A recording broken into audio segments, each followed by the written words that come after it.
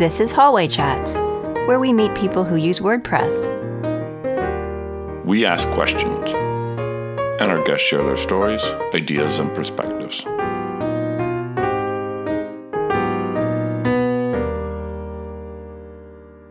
And now the conversation begins. This is episode 58. Welcome to Hallway Chats. I'm Liam Dempsey. And I'm Tara Clays. Today we're joined by Andy Fragan. Andy is a WordPress hacker and hobbyist. He's a self-taught programmer doing this for fun while trying to solve problems. Oh yeah, and his day job is an acute care surgeon. Hi Andy, welcome to Hallway Chats. Hi Tara. Hey Andy, thanks for joining us. Can you tell us a little bit? No, you're welcome. Thank you. Can you tell us a little bit more about yourself, please? I live in Palm Springs, California, where I grew up. And I do the WordPress stuff for fun. My day job is an acute care surgeon. I work in the local hospital here, doing acute care surgery. Had a misspent, kind of a recovering trauma surgeon for the last 10 years or so, and recently stopped that. May end up getting back into that again, but we'll see. I generally make WordPress plugins and stuff to solve problems of my own, and it's just kind of led me to be involved with the community. I have met a lot of people, both online and in person. A couple of years ago, I decided that in order to kind of, I guess, step up my game and meet more people on the inside, I started becoming a sponsor for my local area WordCamps. And so I've been a sponsor for WordCamp Orange County, WordCamp Los Angeles, WordCamp San Diego, and WordCamp Phoenix in the last several years. A sponsor meaning just as yourself, a personal sponsor? Well, I kind of sponsor under the name of the plugin, which the GitHub Updater plugin, which I've done more of. Okay. Let's back up a bit and talk about how a surgeon starts to become a WordPress aficionado.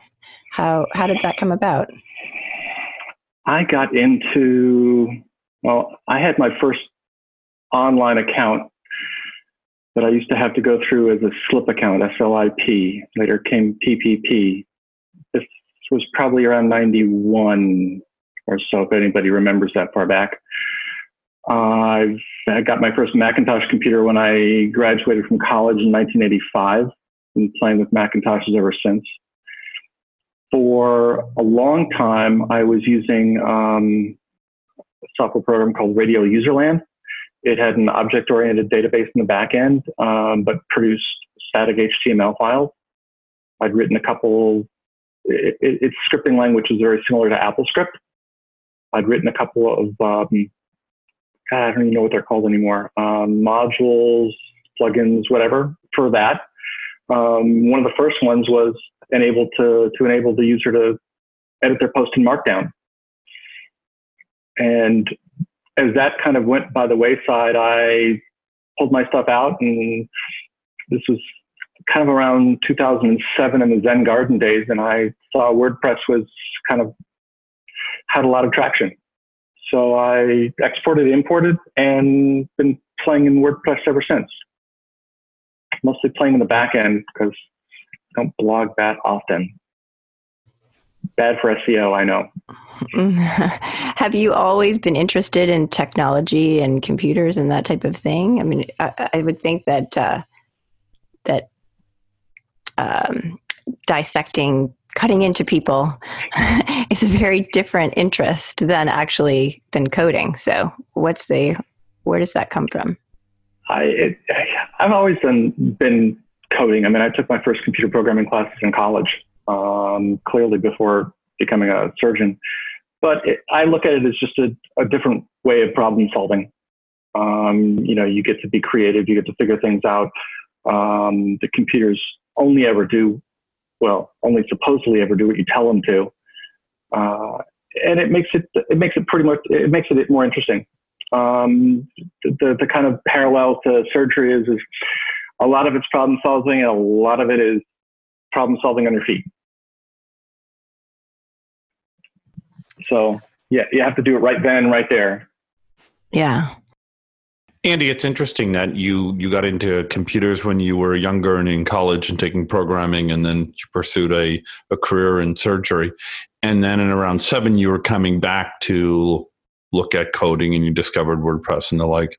Were you coming back to coding for, were you trying to market your practice? Were you looking for a hobby on the side? What was the impetus to look back at what's the best coding situation for the challenges you were facing? Actually, I did sort of come back to coding to market my practice a little, but I was using an application called VoodooPad, which had a templating system. It was before I found WordPress, and you could script it in Lua. I have no idea about Lua, but I did manage to figure out a couple things in it. And I coded, basically hand coded a static website out of it. It was very similar to Radio Userland in that it was a templated system that produced static HTML files that you'd FTP and upload. So I learned CSS, I learned some HTML. I'm pretty much in awe of the fact that you do this alongside being a surgeon. So I'm going to talk a little bit more about that and maybe the relationship between the two, because I find it really interesting. I have often said to my family and myself when they're frustrated or I'm frustrated by how much attention I'm giving my clients and how much urgency with which I respond. And I often say, I'm not a brain surgeon. I'm not saving lives with my website. So it's really not, I don't really have to reply right away. In your case, you have a day job where you actually do save people's lives. So for you, WordPress, I'm just wondering how WordPress fits in with that. Are you doing work for clients with your, and you have your plugin, or how do you relate the two together in terms of hobby and business if you're doing WordPress as a business? It's all hobby. I don't monetize it in any real way, shape, or form. Though at times I've been asked. There's a little tip jar I had, donate button on some of the plugins and links that I have. And I know too many brain surgeons. I have to say it's not rocket science. Okay, thanks for that reality.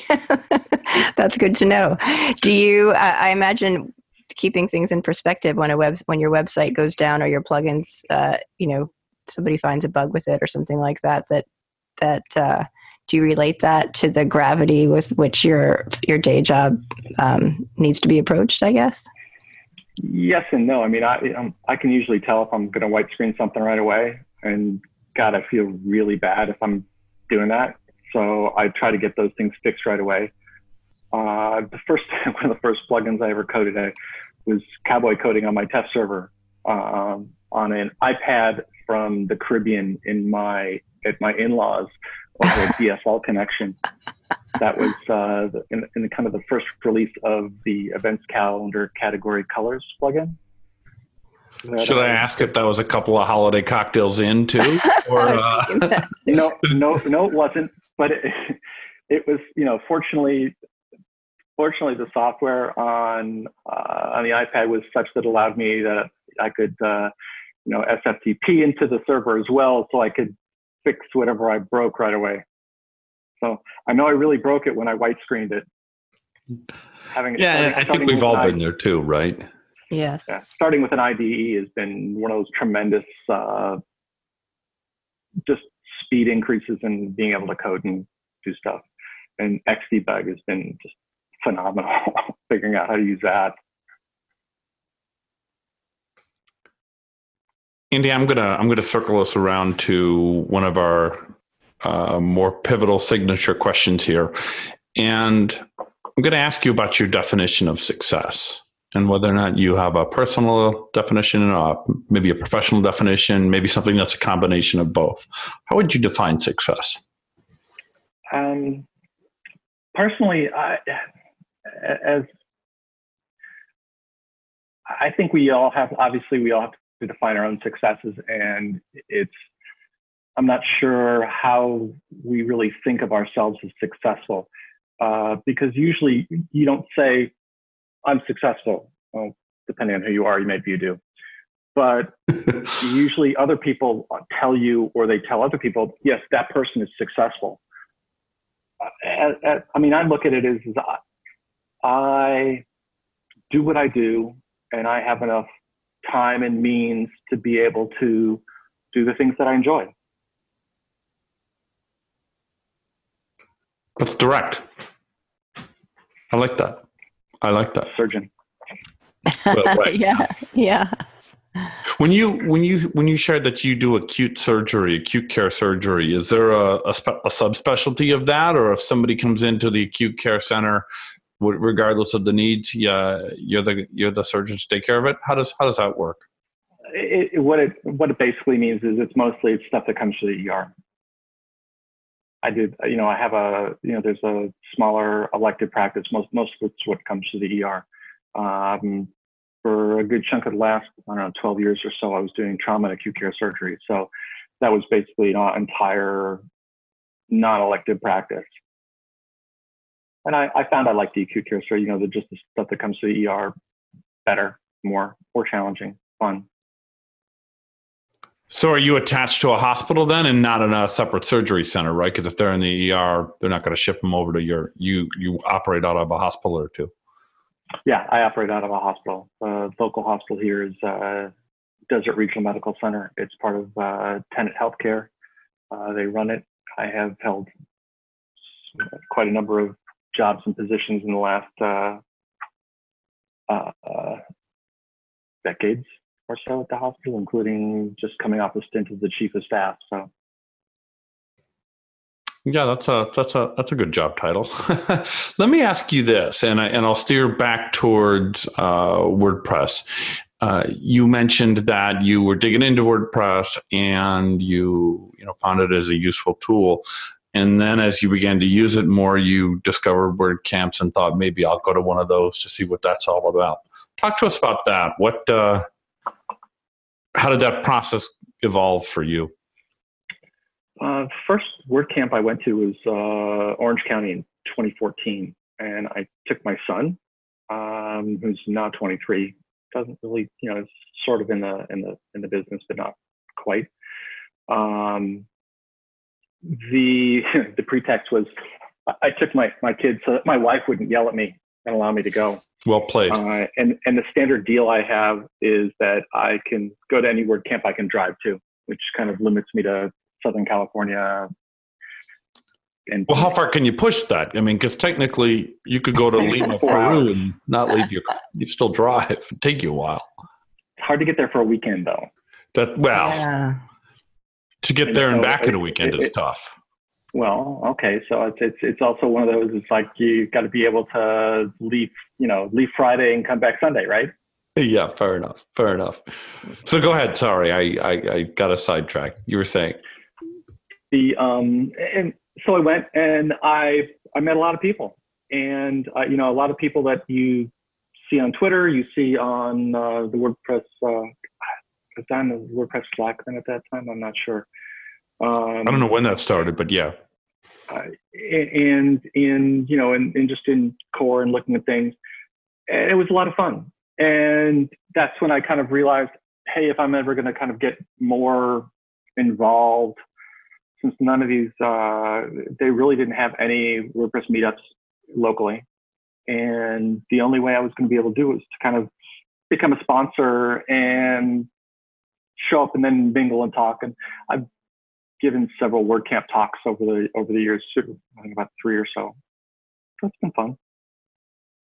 Yeah, that's neat. I think that's one of the best things I like about WordCamps too is meeting the people, the Twitter people or the GitHub people or the Slack people that we engage with over the internet, and to get to know them beyond their avatar and their witty sayings online.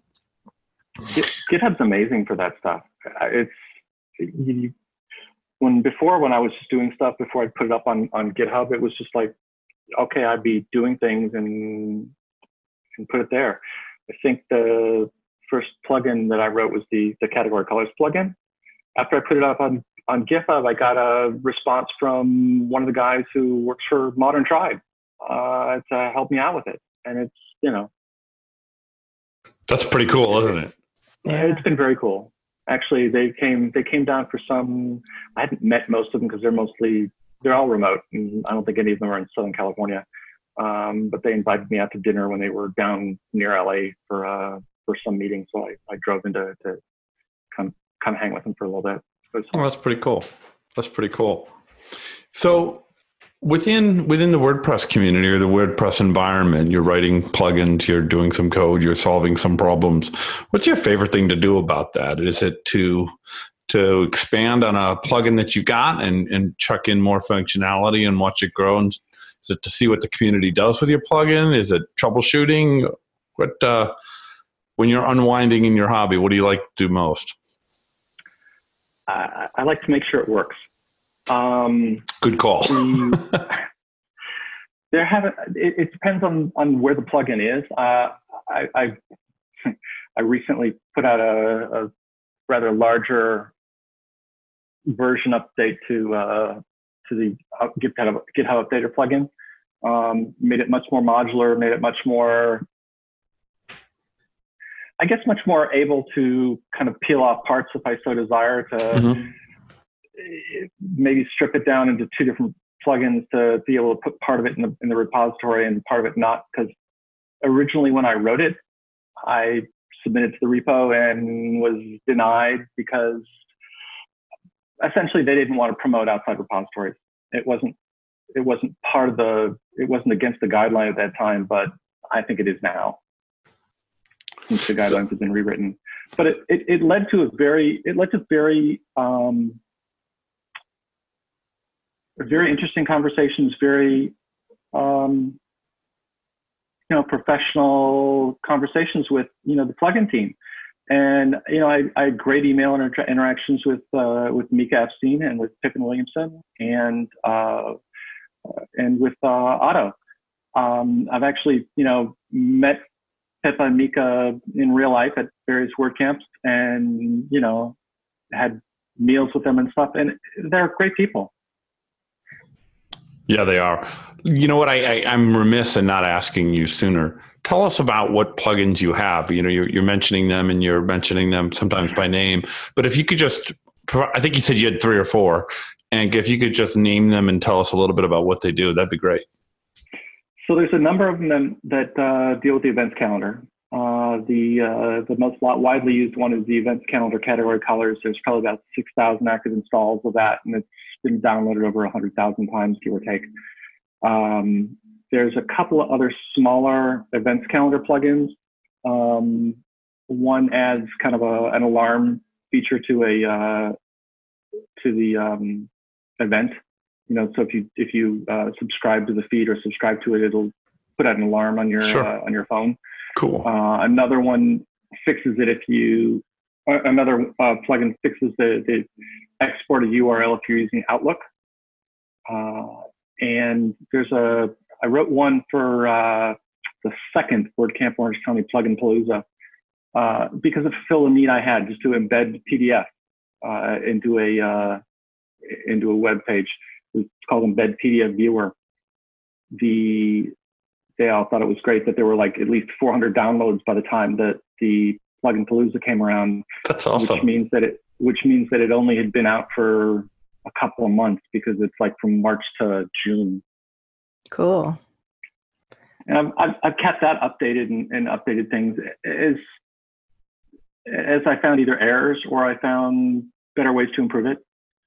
The GitHub Updater, I'm actually on my 5th year anniversary of its first commits to that, and it's changed tremendously. I mean, initially, to the point where I probably ought to rebrand it as just Git Updater, because it does GitHub and Bitbucket and GitLab and Gitea. And how does that work? Is that if you're editing from within the theme editor in the dashboard, it can push it to your repo? So if you have a plugin or theme that you're developing and you keep it in GitHub, or let's just stick to GitHub for a moment. Sure. And you keep it in GitHub. When you push a version change or a release or something like that, if you add a single header to the file and someone is running my plugin, they will see an update. Okay. If they, depending on their site, if they want to, they can also create a webhook to have it update automatically. Oh, okay. So it's for individuals running themes to know when the master theme, if you will, has been updated. And so what happened? What the original idea was is that the update would just show up in the plugin, in the plugins or themes page, or on the update page, and you'd update it just like any other plugin that came out of the .org repository. Okay. I'm going to move away from tech for a minute. Well, maybe it'll jump right back in, and I suspect it might, because I can tell this is a passion, and your brain is always turned on. What would you say is the most important thing that you do every day towards this idea of success and doing what you enjoy? I can't say get up and drink coffee. You can, sure. Totally. That is absolutely a valid answer. Yeah, for sure. I mean, honestly, you get up, you jump in the shower, you put in some clothes, and you get to work, whatever that work may be, whether it's, going to the hospital, seeing patients, getting called by the ER in the middle of the night and crawling out of bed and running in there, or not. Coffee, of course, is part of it, no matter what time of day it is. Yeah, I've got some here myself. So because you're not monetizing your WordPress work and it's something that you love and are doing as a hobby, do you set goals for yourself for what you want to accomplish and what you want to learn? Or has it just sort of been an organic process that you've just kind of progressed from one thing to the next? Because obviously the type of code you're talking about, some of which I don't even know what it is, takes a lot of learning. So you've committed time to that. Do you spread out goals for that? How does that work? I have, there as new things come up in the world, like, all the new PHP and object-oriented programming and things like that. Yes, I have gone kind of more and taken efforts to learn what that is and how it works. One of the first programming classes I took was in Pascal, and Pascal was, they had subroutines and routines, and so it was very similar to an object-oriented programming method. There's still things that I need to learn how to do, write unit tests, JavaScript. I've kind of faked my way through some JavaScript, just enough to figure things out, but I haven't really spent any time learning it. Yeah. Is that a goal that you have? Do you have like a list? Do you keep a list of things that you want to do, or do you just kind of I have a list of some things that I want to do. Yeah. They're either feature things to add, or they are just kind of longer term, learn JavaScript kind of goals. Right. And when you're not behind a computer screen or in your scrubs, what other kinds of things do you do for fun? I'm almost afraid to ask this question. Check in.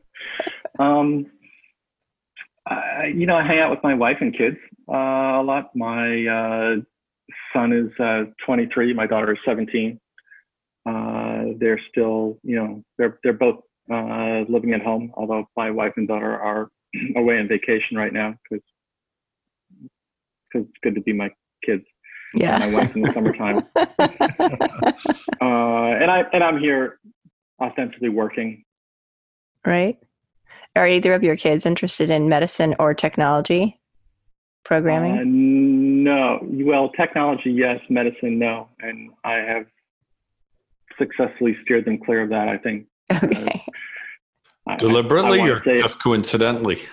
Oh, no. Sort of deliberately. I don't think it's all cracked up like it is cracked up as it used to be. I love it and I enjoy it and I have a good time, but it is certainly, there are a tremendous number of rules, policies, procedures, law that it's becoming less and less fun at times. Mm. And I can certainly see where in the future that would be problematic. Yeah. You're certainly not the first medical professional to have expressed that opinion to me, that there's value in some rules and regulations, right? I mean, if people are just doing whatever they want, that's a problem. But when it goes to the point where it becomes difficult to practice medicine because of the rules and the regulation, that's another problem too, isn't it? Yeah, I mean, you can just look at the difficult. I mean, I can see somebody and take them to the operating room and make them better, and that's great. And then if I haven't documented everything properly, according to the federal government, I may not get paid for it. Medicine is one of those very few activities where you get reimbursed sometime much after you have provided the service. Right. Yeah. I don't think as patients, we don't think about it from that perspective very often, right? We think more about what our insurance is going to cover, and we don't think about maybe when our provider is going to be paid or how much they're getting paid, right? And I'll also tell you that having the patient, and yeah, I'm a patient too, having the patient not be directly responsible for paying the person who's providing the care is an interesting process. Yeah. Yeah, that's just, I mean, we can get really carried away and get into all sorts of insurance things here, but that's something that I've long wondered about, is the disconnect. You wouldn't go into the grocery store and say, I want a loaf of bread, 4 eggs, thing of milk, and some bacon, and that person over there will pay for it. Right. Oh no. Get a car and that person over there will pay 78% of what your charges are. Right. For it. Right. Andy, let me ask you another one of our big signature questions here, and it has to do with advice.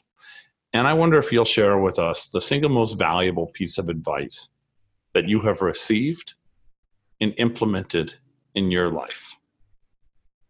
And that can be personal advice, professional advice, maybe a mix. Given or received? Received? Yep. What did somebody tell you that made a big difference in your life? When in doubt, just go see the patient.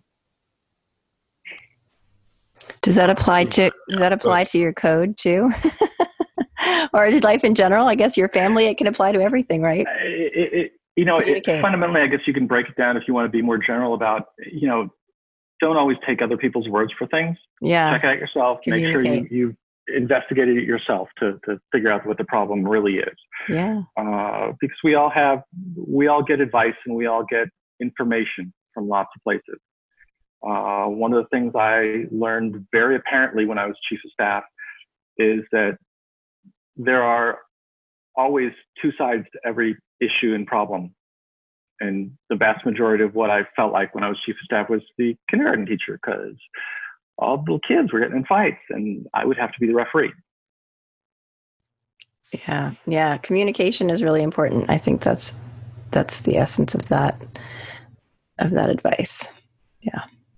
I suppose it also ties into an impetus to not just communicate, but also to not be afraid to go and have those difficult conversations. Not in the sense that the patient is going to mind if a doctor comes in and says, can you tell me more specifically? But maybe with your colleagues, they'll say, hey, Andy, I already told you they have this or they have that. And the risk to reputation and to collegial camaraderie of, well, it's not that I don't believe you or I don't trust you, but I need to hear it from them to make sure that I'm understanding in a correct way. That can be a challenge, can't it? Especially if they're not correct. Yes. Yes. And learn to tell people that they're not correct in a way that is respectful and still makes it doesn't. Because usually I'm a consultant. People are coming to me for my opinion about something, and they're coming at it from a different perspective. And so, while we both have our different issues and perspectives, we have to figure out what's the right thing for the patient.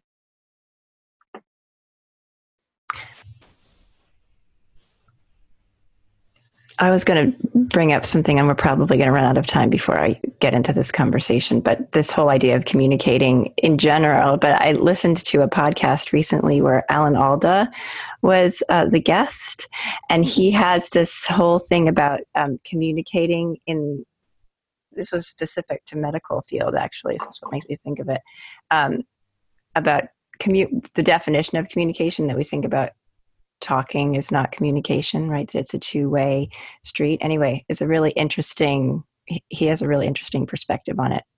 If you're not, I don't know if you're familiar with what I'm talking about, but I'm not, but I will tell you, as much as, I mean, I talk all the time to people about very technical things, and they are not very technical. And so one of the things I have to make sure is that they understand what I'm saying. It's you know, in the computer parlance, it's very much tell me like I'm 5,